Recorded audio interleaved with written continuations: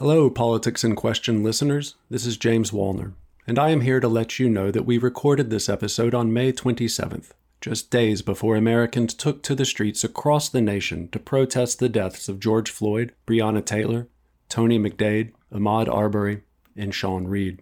While we do not mention these tragic events specifically in the episode because of when we recorded it, we nevertheless hope that our discussion in it can contribute to many of your ongoing conversations about American democracy.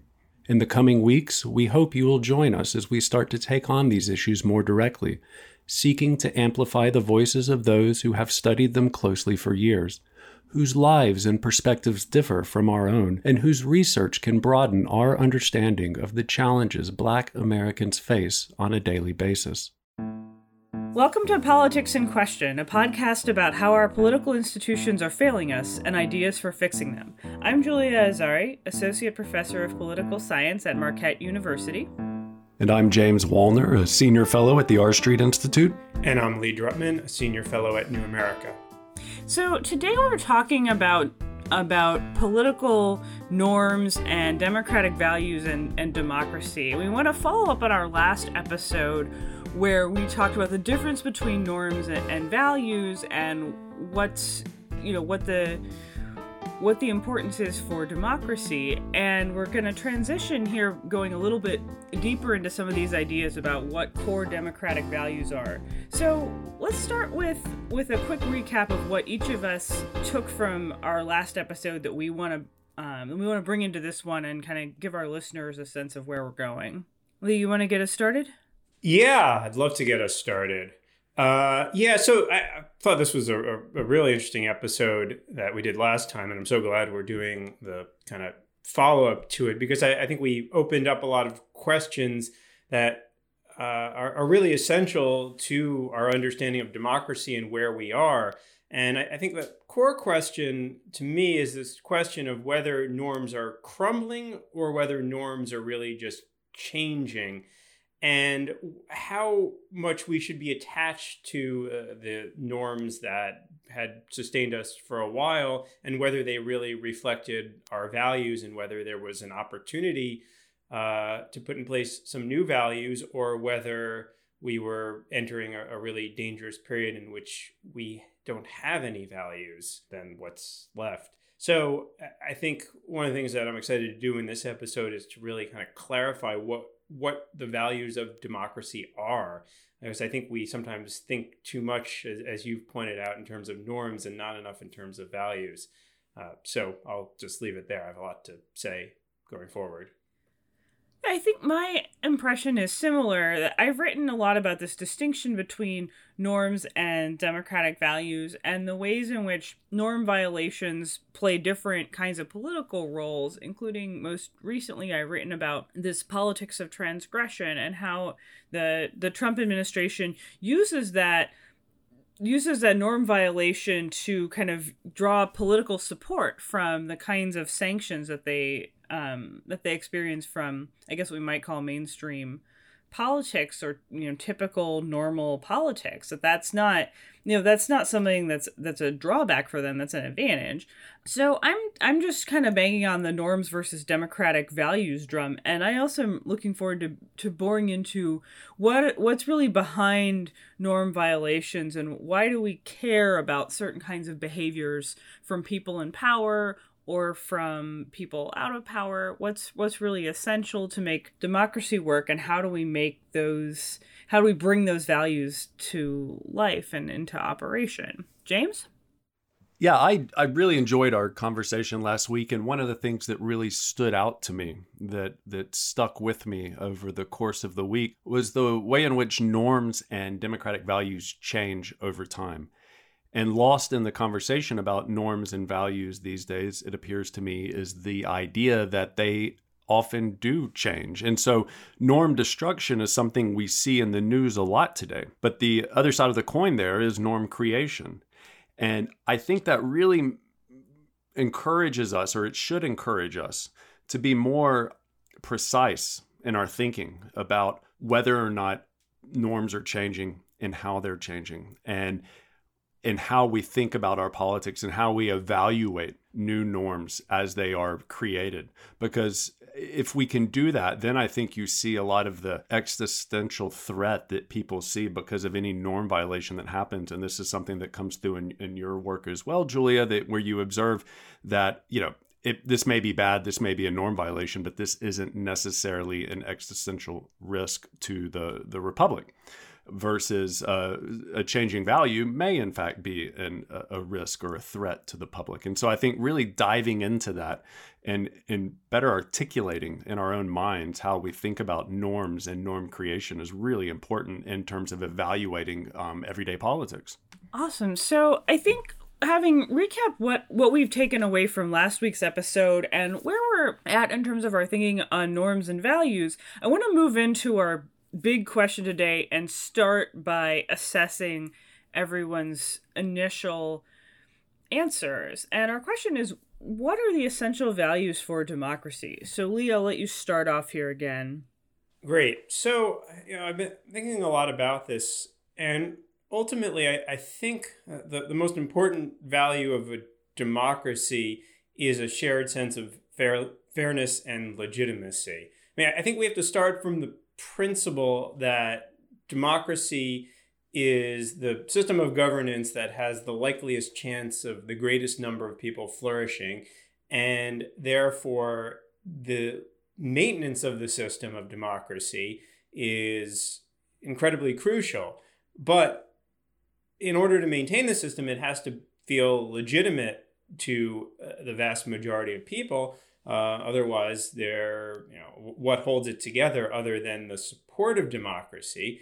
And in order for this to be the case, I think there has to be a sense that both the outcomes and the processes are fair. And what I mean by that is that the policies and the sort of distribution of resources and the opportunity are somewhat equally distributed among the population, and that the processes are fair in that everybody can participate and that there are no permanent majorities, no permanent minorities, and that the process is open enough so that nobody is shut out of the process, so that everybody in society feels like it's better to participate in democracy than it is to try to overthrow it. And in a sense, this was long the challenge of democracy when democracy was starting out, was this question of why would the rich who had all these resources participate in democracy when they thought that the poor were going to soak the rich. And I think the compromise that everyone reached was that the idea is that in the long run, everybody does better in a democracy. Because everybody has a stake in it, and especially with a broad middle class that's roughly fair. And I think we're losing that in our democracy, and that's part of the reason why we're losing the legitimacy as well as the hyperpolarization.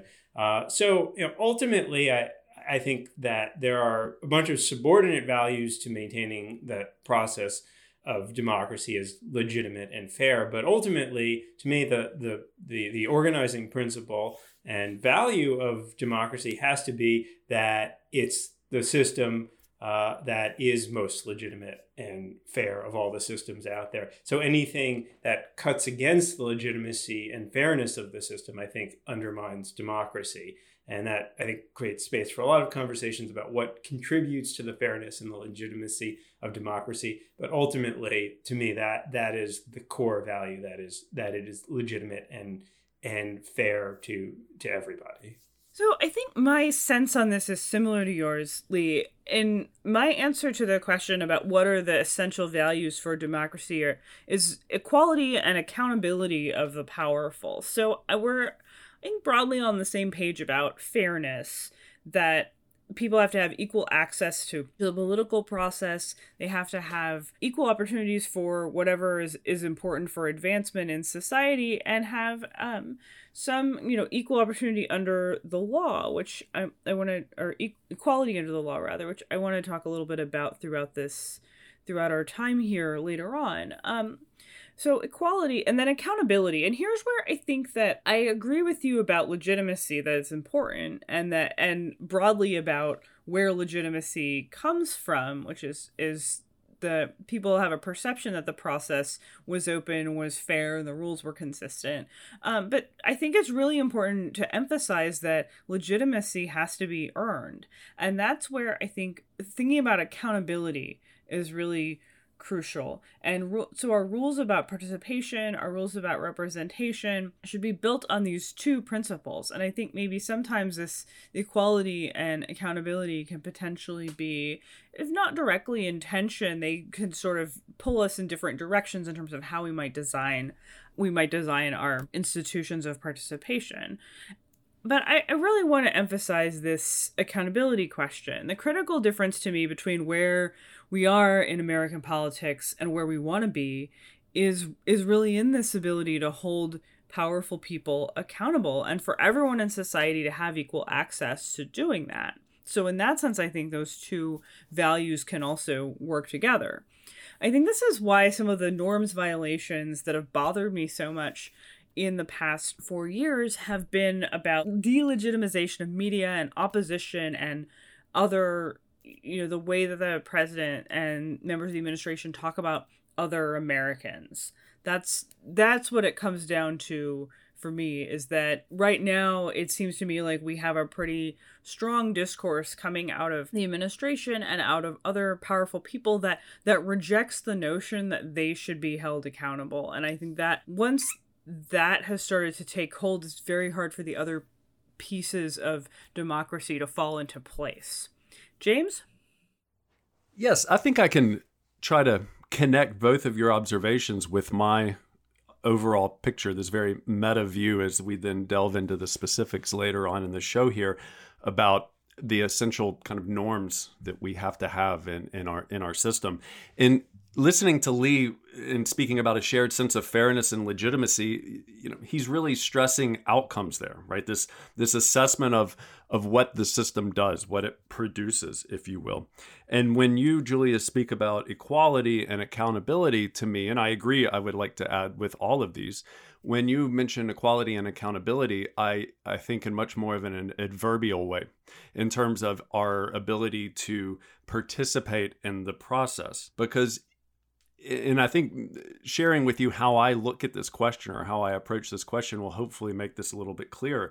I think the most essential values in our democratic republic are those that preserve the space in which politics occurs. I have a very architectonic view of this question because ultimately in our system, we are neither ruled nor rulers. Everyone is both ruler and ruled, if you will.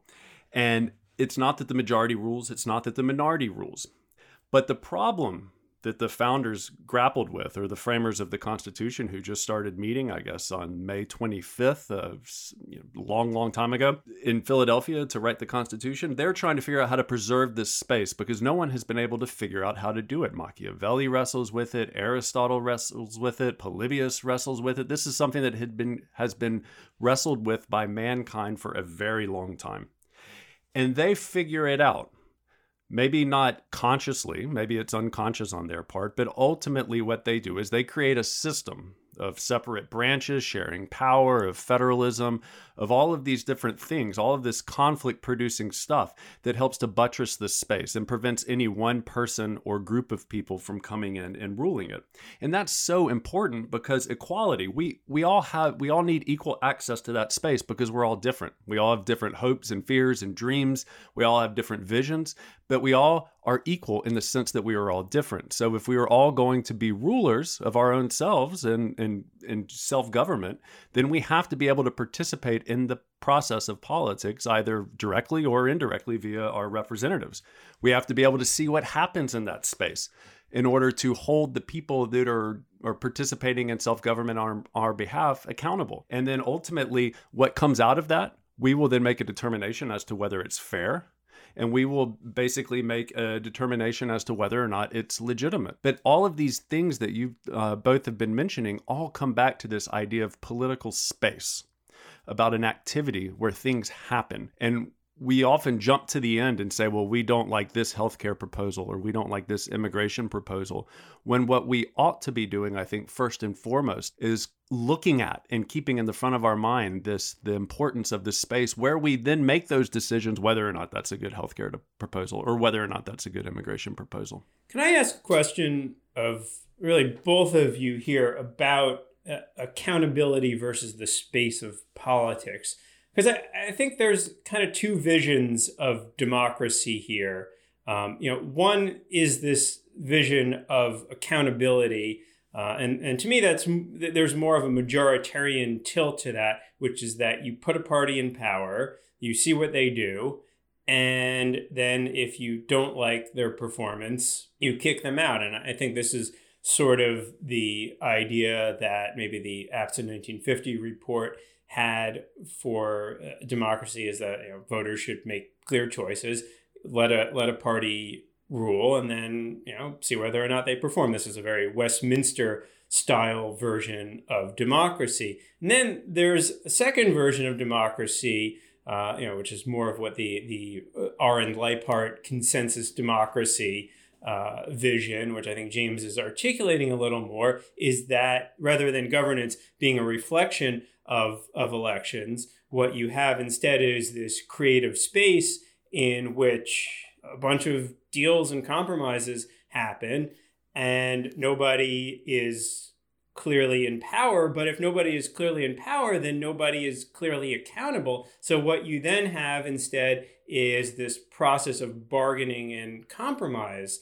But when you have bargaining and compromise, it's really hard to hold anybody accountable because nobody is truly responsible if nobody truly has power. So I prefer the second version because I think it's a version that is able to take into consideration a greater diversity of voices. It's a much more pluralistic vision, but I think it's hard to hold that vision of democracy to standards of accountability because it's hard to hold any one person responsible.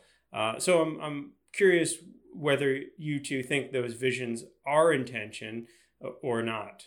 I think that they can be, and there's a lot of different directions we could go in considering this. But I guess what's important to me here is that on the one hand, there is a tension between what I see as kind of necessarily adversarial politics to hold powerful people accountable, which is, I think, very much built into the design and the thinking in the American system. It's like the branches will have conflict across different branches in order to hold those branches accountable, and that's in tension with a more pluralistic vision, as you nicely put it. On the other hand, I don't think that accountability necessarily has to be this sort of Westminster vision. I think that's one vision and that can work, and I have sort of mixed feelings about how that might work in different US contexts. But what I'm trying to get at more here is the idea that there's true transparency and that there's levers, I guess is how I would think about it. There's ways in which people can act collectively to push back against what people in power do, and that sometimes that has to do with this, again, kind of drawing on this responsive parties notion of democracy, this idea of, well, you had this program, you said you were going to fix healthcare or the environment or the roads, and you did it or you didn't do it, or you did it in a way I don't like, and now I'm going to hold you responsible. That's one way of thinking about accountability. But the other way of thinking about accountability is, I think, more generalized to the different ways in which government can work, right? Which has to do with policy direction, which has to do with implementation, which has to do with a stewardship of public resources. And all of that, I think, can be more subtle and rests with elections, but requires a lot of stuff to happen in between elections. And that's where, I think, in some ways it's easier because it's more compatible with more different ways of governance, but in other ways, I think it's harder to describe or get a handle on than the kind of responsive party voters hold the majority party responsible for the direction of the country, and we sort of shift between competing governing visions or, approaches to implementation or what have you. That's kind of how I think about that question. I guess for me, the main tension I see there is with legitimacy and this kind of obsession with trust in government that's taken hold in political science for many years. And there's some excellent work illustrating how trust is crucial, particularly by Mark Hetherington. But at the same time, for me, every time I read this or I see people talking about trust in government, which I see is kind of linked to this legitimacy point you made, Lee, I just feel frustrated because I think, what has government done to earn my trust lately? Why am I supposed to have trust in powerful institutions? Why, particularly, not just me personally, but why should people of color, why should people who are not earning a lot of money, why should people in different segments of society have trust in these powerful governing institutions if they haven't earned it?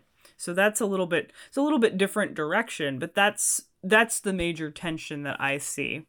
I agree. I'm having a mind meld here with Julia, but they are in tension. I think they can be in tension. But I also think that they're, like Julia, they're different ways of thinking about accountability. And if you think about a ruler-ruled relationship, elections fit that very well. I mean, I think it was John C. Calhoun who would write about how, in Karl Marx and Hannah Arendt, very motley crew there, who would write about how voting in an election and doing nothing else is basically choosing your rulers. They may be temporary rulers, but you're just choosing them, and then you'll vote in another election. Whereas the way I think about politics, I think it's much more of an ongoing thing, something that happens over time and in time. And it's your ability to participate in that process, to observe people participating in that process on your behalf, and to send them signals, both in elections and outside of elections and in between elections, that really, I think, is crucial. And it gets back to this idea of, are we outcome oriented in our thinking about our politics, or are we, I guess, process oriented? But it's the action. And I think that's the absolute key, at least in my mind, is what does it take to sustain that action? And by definition, then, things that come out of that will be, according to Madison at least, justice and the general good. It's not always going to be perfect, but hopefully over time, the arc is going to bend towards justice and the general good. And this is something that is very alien to how we think about politics today. And this is why I think norm creation is so important and so interesting, because we typically think about outcomes, and then we see abnormal behavior that may be schmucky, that may be bad, that may not be good, but nevertheless is consistent with the space of politics in our system. And then we dub that illegitimate. And then we try to push the people who are acting in those ways and speaking in those ways outside of the realm of acceptable political conflict. And that's how we win debates. And it's how segregationists tried to win debates against the civil rights movement. And it's how we try to win debates today on both the left and the right. And I think that is very destructive to our system. And it basically takes the norm creation, value creation, and law creation outside of the space of politics and says, we over here are going to make these decisions, and then we will then declare what is legitimate and illegitimate. But we have to have a place where we make those decisions. We have to have a process by which we make those decisions. And if we don't have that place in that process, or we're not all entitled to be there, participating in that place in that process, then we're doing something very, very different than what we think we're doing. So I want to build on what you all are saying here, because I think we're coming to an interesting critique of current American politics, which is this prevailing notion that elections have consequences, and the most important thing is to vote, and then we just vote, and our leaders should be responsive to our vote. And what I'm hearing from both of you is that that's a very limited and constrained vision of accountability.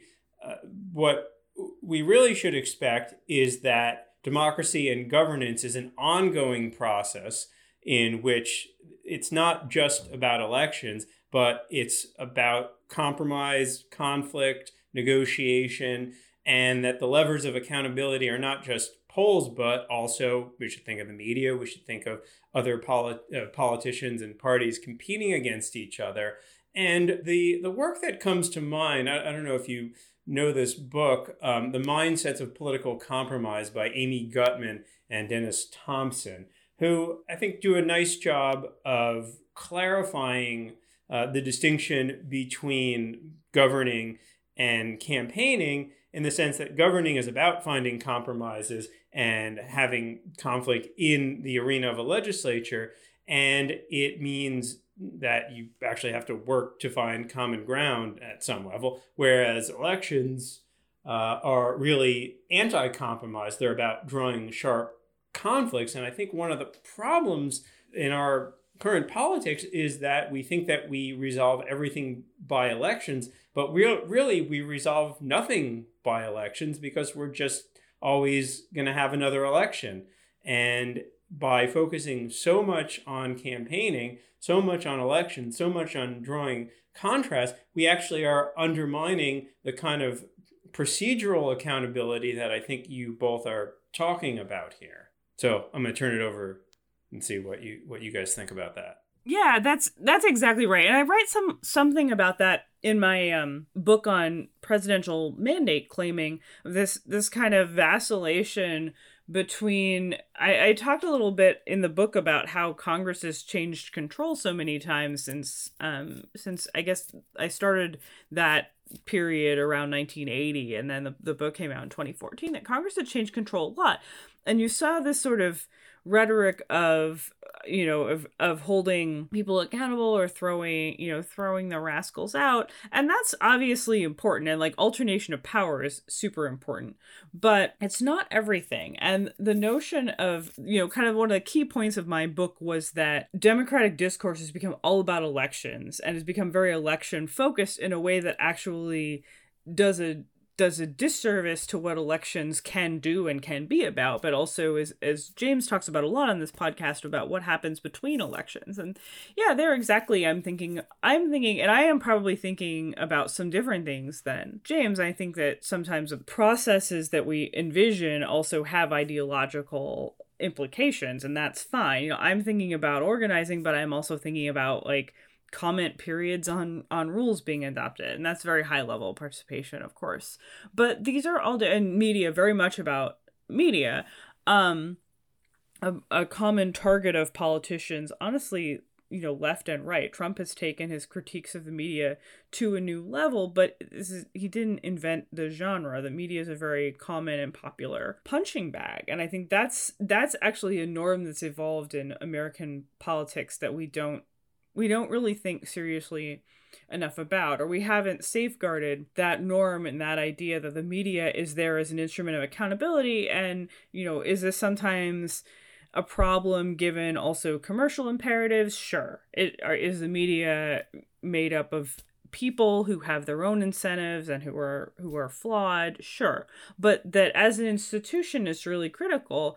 I don't think we've really taken that seriously or safeguarded it. Instead, it becomes this kind of common punching bag. It's an easy thing for politicians to blame for various problems, and has become this sort of common populist target. We haven't safeguarded that, and now we have Trump who uses that kind of language in a totally new and more extreme and I think dangerous way. So that may have strayed from your original point, but those are my stray thoughts. I'll let James bring it home here, and then I want to move into our next question about how we're doing in terms of some of these values.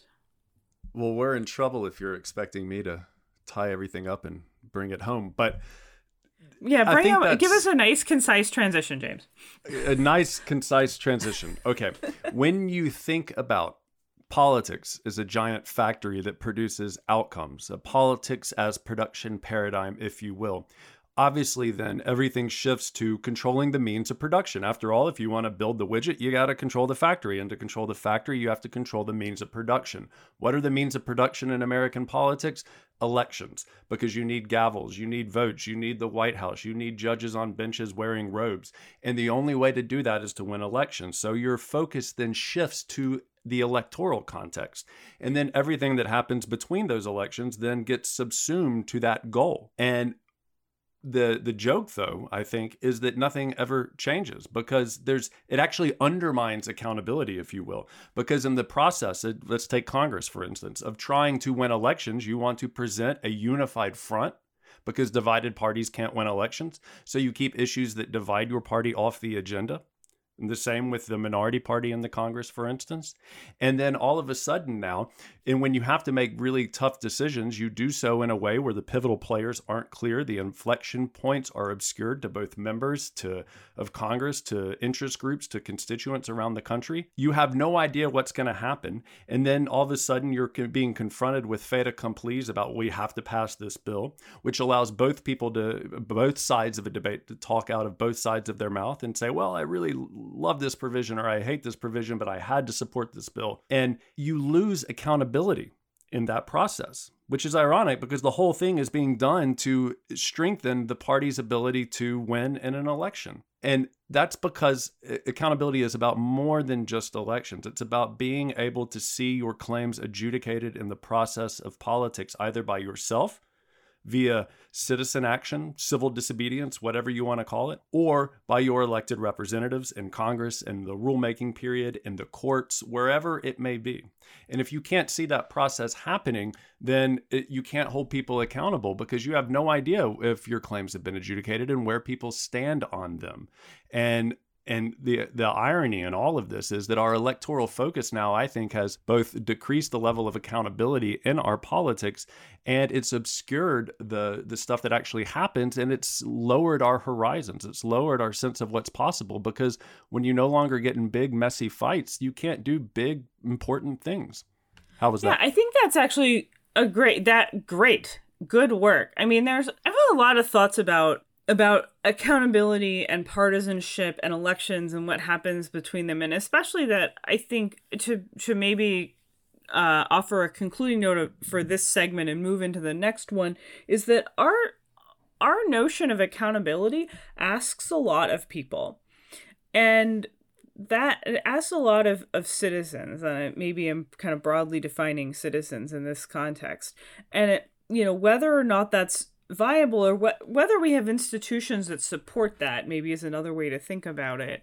Might be an episode for a whole other podcast about institutions and participation. So I'm gonna make a note, but I'm also gonna move us on here to really gauge how we think we're doing in terms of some of these values. So James, I'll turn it back over to you for this question of how are we doing in terms of the values that you've identified as your core important pieces of the democratic puzzle.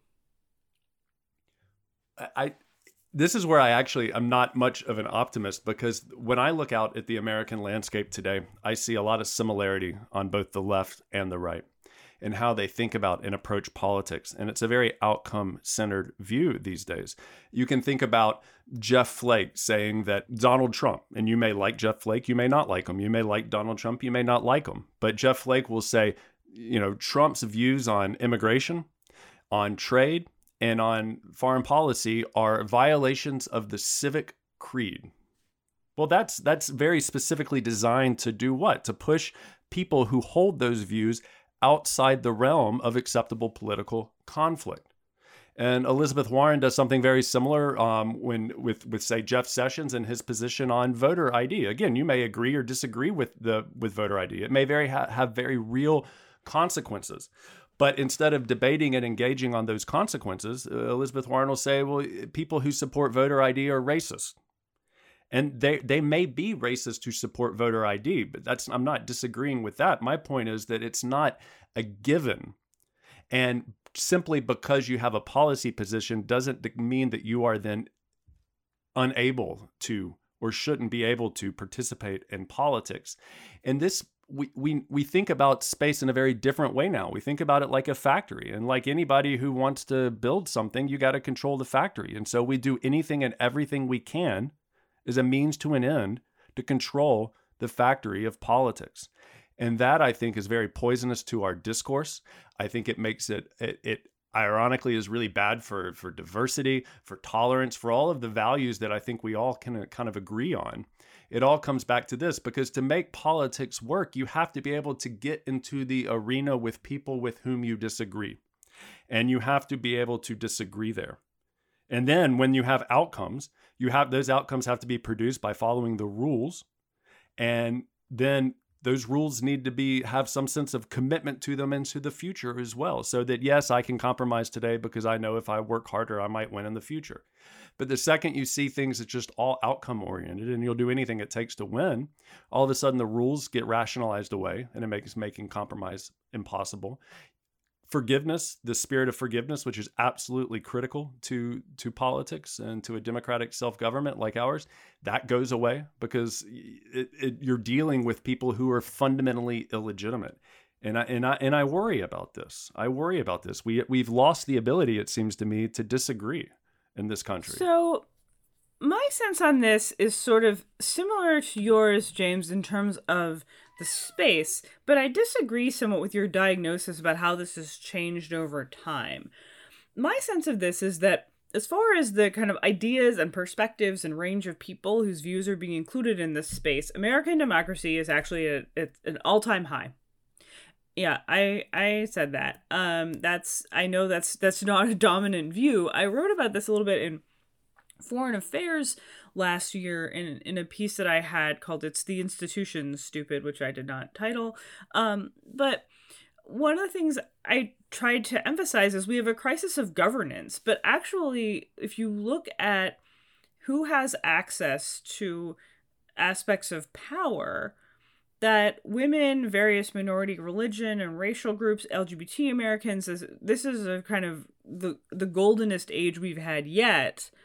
There's still room for improvement, but certainly the most diverse set of voices in power. What I think is really broken down is our ability to govern in the face of these attainments toward equality. I see these problems as actually linked. So I think it would be useful. Can I jump in absolutely. real quick? Because I think that helps me articulate my thinking as well. And I agree. I think the circle of, if you think about political participation and our polity, and you think about the people who are allowed to participate, that circle has gotten bigger, thankfully, over time. It started off very, very narrow in our country, and it's gotten bigger and bigger and bigger, and maybe it'll get bigger still in the future.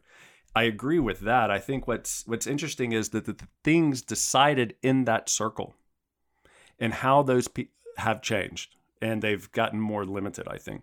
And then I think the people who make those decisions, the way that people make decisions there has also changed. I think that's the fundamental kind of problem, as I see it, at least. That makes sense too. Yeah, let's let Lee jump in here. Yeah. I'm gonna jump into the arena here.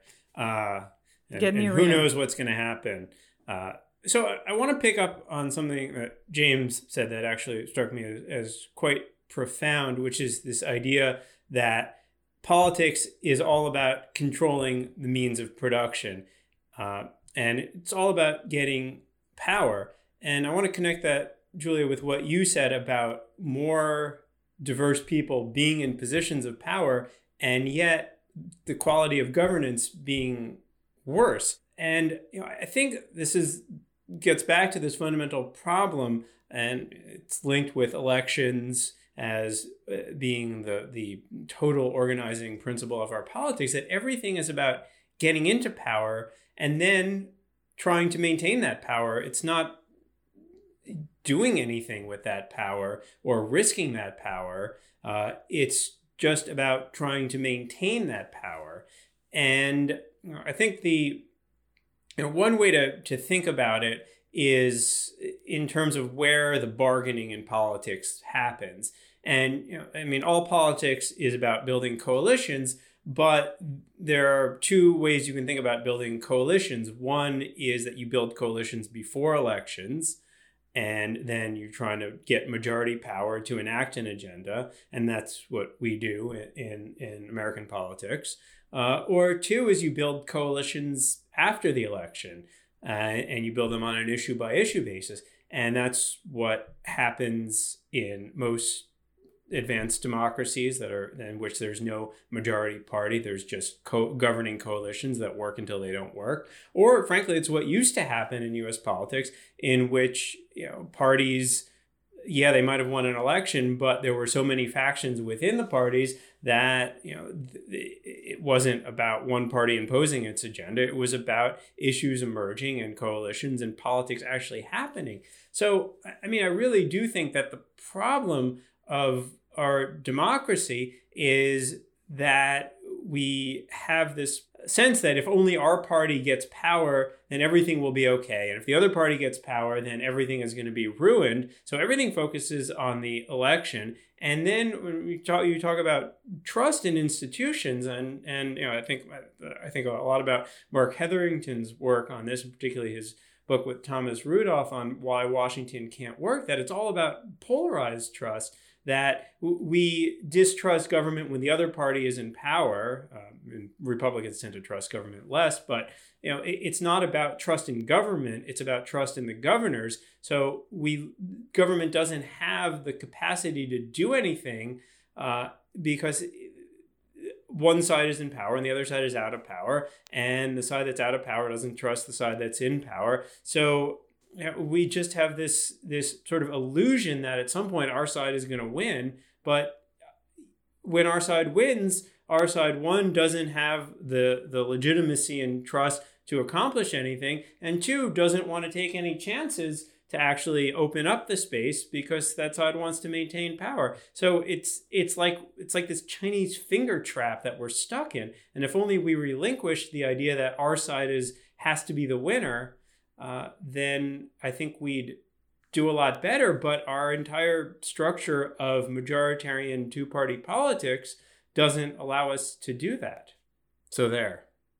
Sorry, my cat got tangled up in my headphones. Oh, so was that a metaphor for what I was saying? I mean, it could be, but literally, it was also a thing that happened where my cat wanted some attention, so that she was coming and like sitting on my lap, but I was holding her, and then she got her paws tangled up. Well, we're gonna have to untangle this situation. Yeah. Anyway, I had to take my headphones out. So your cat and Derrida both see politics in very similar terms. It's about the Gordian knot. My cat is untangling the strands of pluralistic individuals. I really should have led with the fact that my cat is Derridian, but I didn't. Okay, so here's what I think we should do is let's take what we've laid out here. We've kind of moved from our original questions about transgressions against democratic values to some broader systemic critiques, which is definitely our wheelhouse. Very, very in character, very on brand for politics in question. But what I want to do is link some of these broader and more abstract principles and bigger system level kinds of criticisms and complaints that we have, and see how these link up with the kind of transgressions that are observable in contemporary politics. So we have a list here of recent transgressions against political norms, many of which are perfectly constitutional and okay. And ask, how many alarm bells, and how do these link up to some of the questions that we're talking about? And I want to foreshadow here and say that I think that one of the things that's coming out of this discussion is that we tend to have these episodic norm violation moments, particularly that are focused on the Trump administration, but sometimes other actors in the system responding to Trump or responding to something else entirely. And we'll kind of say, this is a violation of norms. Sometimes we articulate, I'm talking about I don't know, media, pundits, politics obsessed people. Sometimes we articulate that value well, sometimes we don't. But it's very sort of episodic, and we don't always think about how these are linked to this kind of broader problems in the system that keep recurring. So I'd kind of like to think about that. I'm going to throw out this list and let you all pick up on, what the important norm violations might have been. Well, we can go in order. So I've got the Merrick Garland holdup, the Trump's talk about a Muslim travel ban and a border wall, Obama doing DACA, using the executive branch to make pretty broad immigration policy through rulemaking, Nancy Pelosi recently referring to Donald Trump as obese, talking about his risk of contracting the COVID-19 and experiencing adverse health consequences. What went down in the Wisconsin primary, which we've talked quite a bit about. Trump tweeting about vote fraud. This confrontation between the Trump administration and Joe Scarborough and his tweeting about the death of an intern in his office many years ago, and that the widower of that intern has written and asked the president to stop tweeting about his late wife and about the incident, basically making baseless claims that Joe Scarborough was responsible for her death. So these are some of the norm violations that have happened recently. Anyone want to pick up on one of those and talk about its implications? Yeah, I mean, let's start with Merrick Garland. I think this is a great example both of how of perceived transgressions, and then how the way in which we react to those transgressions illuminates the kind of broader problems within our system right now. And this was something that obviously our listeners are going to, if they're listening to Politics in Question, chances are they care about politics. Chances are they remember the Merrick Garland episode where Senate Republicans in the majority refused to act on President Obama's nomination of Merrick Garland to the Supreme Court. And this is a big deal. I think it's a bit cynical, though, because I would just point out at the front end that Democrats also could have forced action if they had wanted to in the Senate and chose not to. I think both sides were playing this episode for maximum political effect before the 2016 election. And we've lost sight of with the federal judiciary right now, because we have this idea of we want to control the factory. We've lost sight of the fact that the Senate has the authority not to act. They can decide if they don't want to confirm a presidential nominee, and they cannot confirm a presidential nominee by inaction. There's nothing that requires the Senate to act on every single presidential nominee. And there's this one sentence in a letter that Madison writes in 1813, James Madison, to the Senate, and Madison says that the executive and the Senate in the cases of appointments to office and of treaties are to be considered independent and coordinate with each other. And he goes on to say the relation between the Senate and the House of Representatives, in whom legislative power is concurrently vested, is sufficiently analogous to illustrate that between the executive and Senate in making appointments and treaties. The two houses are in like manner independent of and coordinate with each other. And the implication here is that just as the Senate has no obligation to vote on every single piece of legislation that passes the House, there's no obligation for it to vote on every presidential nomination. Yet in the Merrick Garland episode, all of a sudden, people who wanted Merrick Garland to be confirmed say that the Republicans stole a Supreme Court seat, that this was an illegitimate breach of the Constitution, that the Senate had an obligation to act on that nominee. And that's just false in my view. I mean, Garland may have been a good nominee. He may not have. I'm not making that claim. Well, all I'm saying is the Senate can make a decision on how it wants to act, and then the voters can decide whether or not they want to hold the Senate accountable for that decision. Well, but James, there you're talking about accountability in terms of elections, and which is, I understand why you do that, because that's how, that's the quick shorthand for accountability. But I want to step back a little bit. But real quick, I mean, you can also hold yes, and that elections are a key part of it, but you can also hold accountable by having a letter writing campaign. You can shut the phone circuits down. You can have broad public participation and activism. And none of that happened around Merrick Garland, it seems to me. Maybe some of it did, but not certainly to the level that was sufficient to signal to force either Democrats or Republicans in that episode to take action. A ton of it did. There were huge activist campaigns on the left. The problem, if we're going to talk about accountability, the problem is that Mitch McConnell and the folks who supported him didn't feel any of that pressure, because they didn't feel that anything was at stake for them personally if a bunch of liberal activists get upset. Now, maybe if Senator, to your point, maybe if Democratic senators had taken some of their powers and actually used them to force a vote in the Senate, maybe we would have had a different outcome. But I want to step this back to a broader point about the role of the Supreme Court and the predictability of liberal versus conservative justices, which is, that for a long time, there weren't really predictably liberal and conservative justices. And if you look at a lot of appointments over time, that the justices evolved and changed, and they didn't rule necessarily in predictable fashions. But as with everything in our politics, the stakes have gotten higher as things have become more clearly divided. And now, both the left and the right have their own preferred list of judges who are going to basically predictably rule for their entire career. It's a lifetime appointment.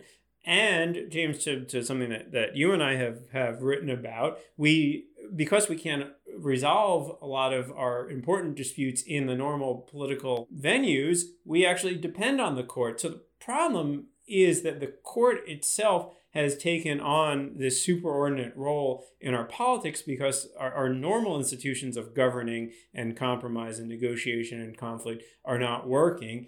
And on top of that, like everything else in our politics, the Supreme Court has divided predictably into left and right.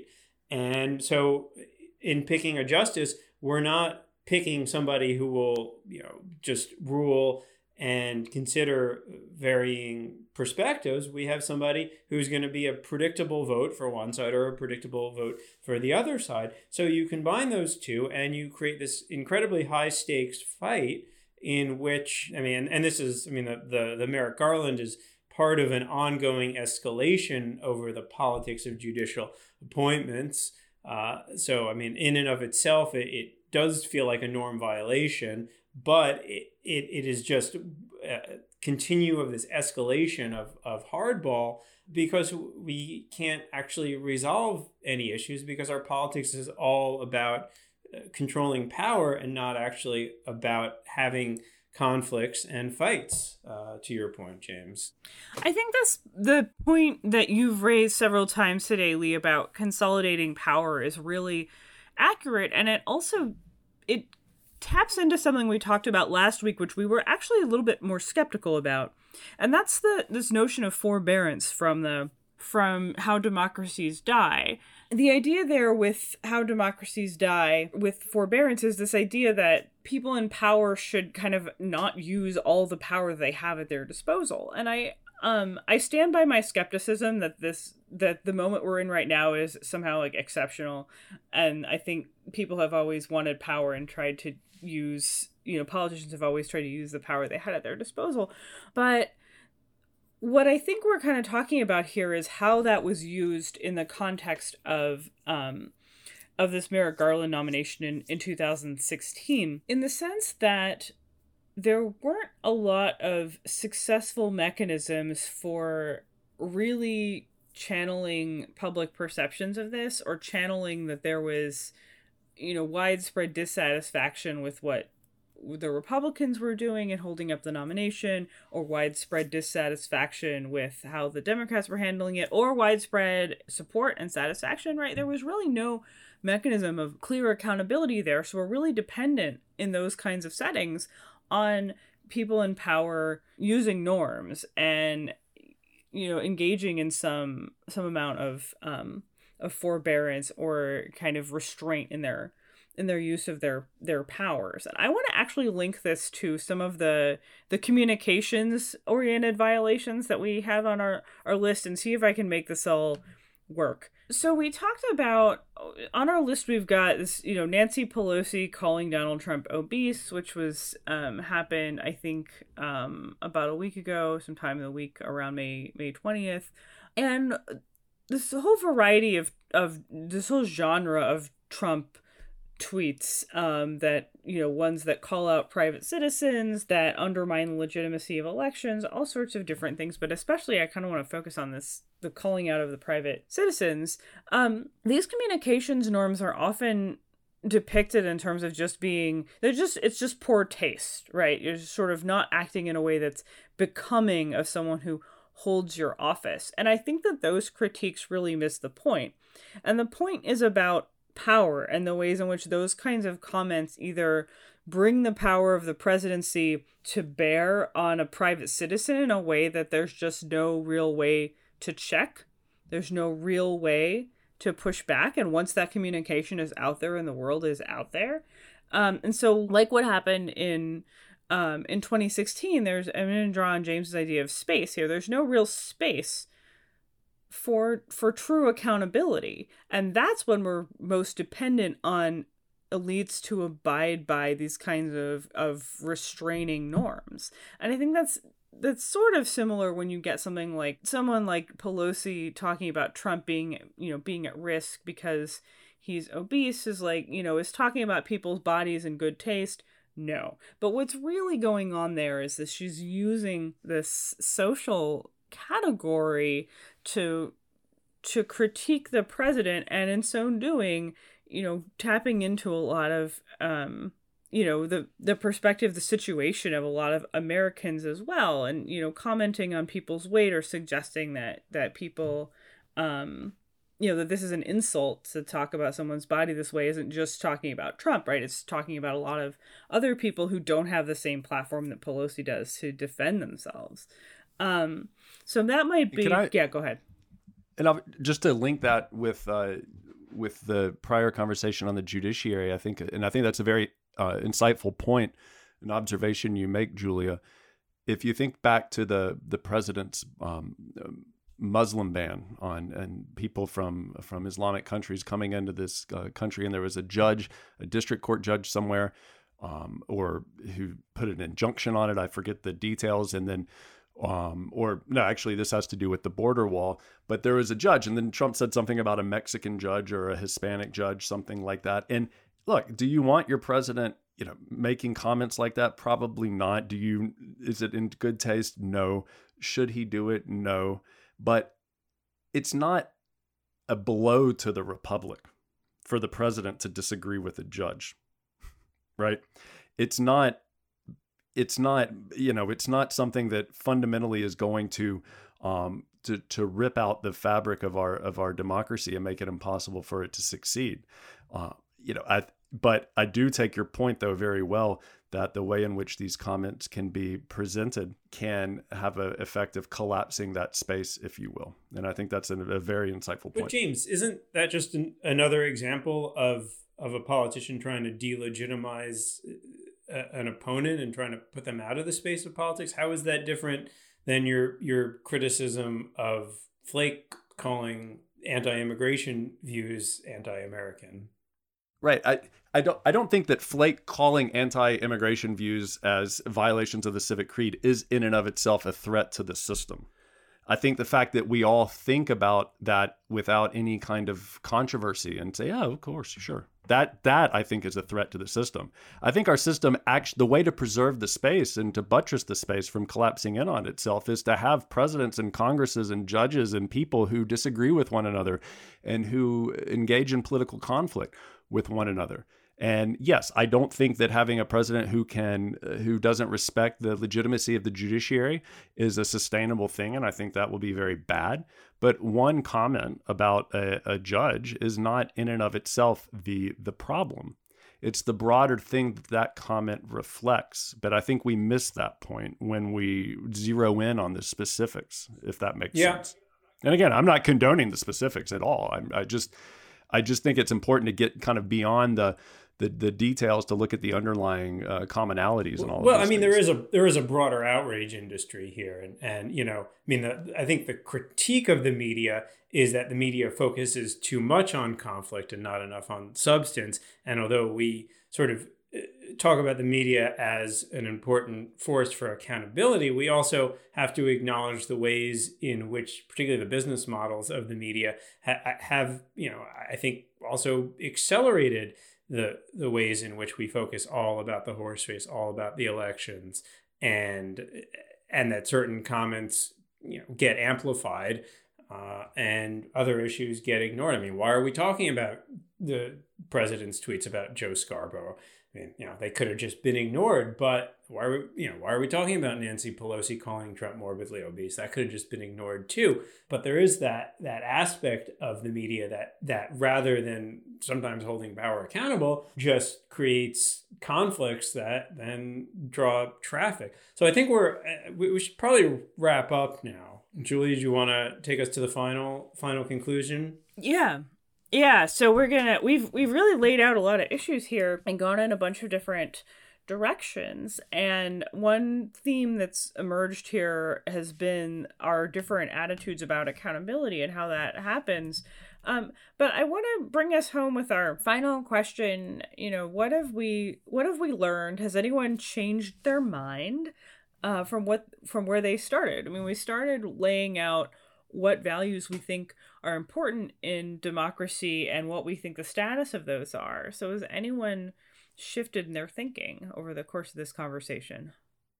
Yeah, I would just like to chime in very quickly that when I think about space and politics, I can oftentimes do so in a very kind of not glib manner, but I need to pay more attention in my thinking to the hurdles that people face in real life, the everyday common sense, very mundane hurdles that people face in terms of participating in politics, whether they be psychological, financial, emotional, whatever, physical, it doesn't matter. I mean, they are hurdles. And so it's one thing to say that politics is all about space and we need norms and values to buttress that space and then welcome everything into that space. But it's another thing entirely to actually do it. And I think that's something that we oftentimes miss in our politics these days. And I'm guilty of it myself. And I need to think more deeply about that. Yeah. So this has been a fascinating conversation. And, I think we've, really explored a lot of these core questions and tensions. And, this question of accountability, I think we keep coming back to. And I mean, clearly there needs to be some type of accountability, but I think that the question of how we hold the system accountable is a question of who are we actually holding accountable and how. And one of the challenges that I see in this current moment of politics is that everybody is dissatisfied, or most people seem to be dissatisfied with how politics is working, and yet the vast majority of incumbents keep getting reelected. So if we're so dissatisfied, why do we keep sending the same people to Washington? And I think the answer is that we're highly partisan and we have no other choice than to keep sending our side back and hoping that we can just elect enough of our side to finally get this elusive permanent majority. And then somehow we will, achieve this vision of democracy that comports with our values. But that just seems to me a dangerous illusion. And I think that we keep pushing on elections and accountability as this kind of way in which somehow we will take power. But I think James's point, again, really sticks with me about, controlling the means of production as being this end in and of itself.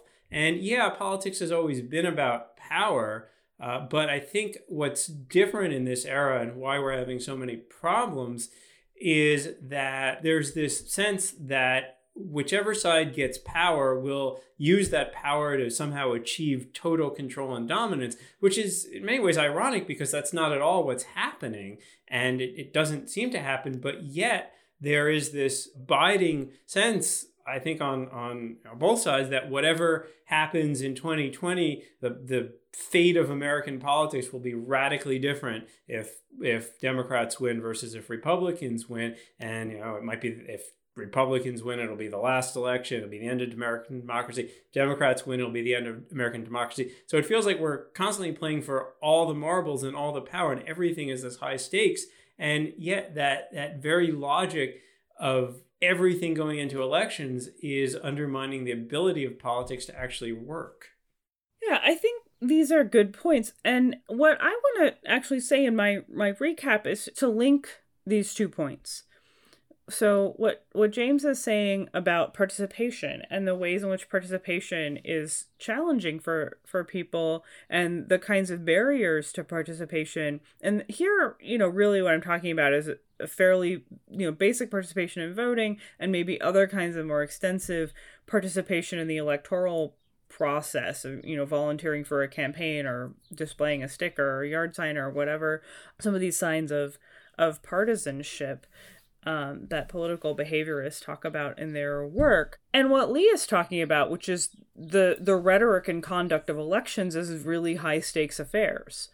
And I agree with you, Lee, that there's a kind of deep irony there in how much that turns out to not entirely be true, because so little is getting done, at least in the legislative arena.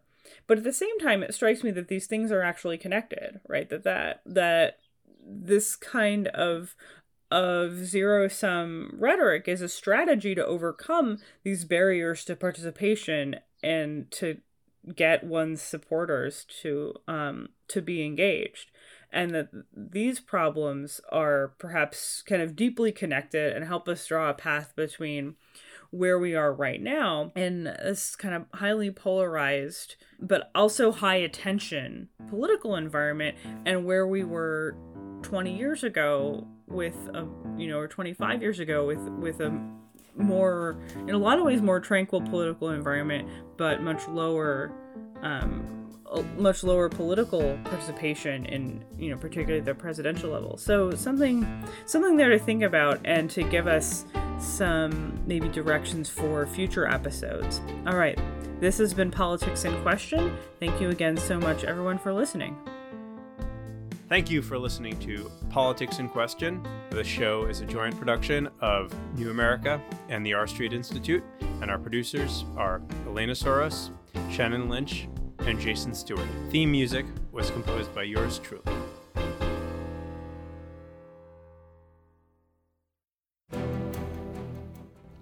Hey, Politics in Question listeners. My name is Jenna Spinelli, and I'm one of the hosts of the Democracy Works podcast. If you enjoy the thought-provoking conversations here on Politics in Question, I think you'll enjoy Democracy Works too. Every week, we examine a different aspect of what it means to live in a democracy. Sometimes it's big concepts like neoliberalism or demagoguery. Sometimes we zoom in to examine things like how COVID-19 is impacting elections and the census. Some of our previous guests include Wendy Brown, Theda Skocpol, Andrew Sullivan, and Politics in Question's own Lee Drutman. New episodes are released every Monday. You can find them at democracyworkspodcast.com or by searching Democracy Works in your podcast app. Again, that's democracyworkspodcast.com or search Democracy Works wherever you listen to podcasts.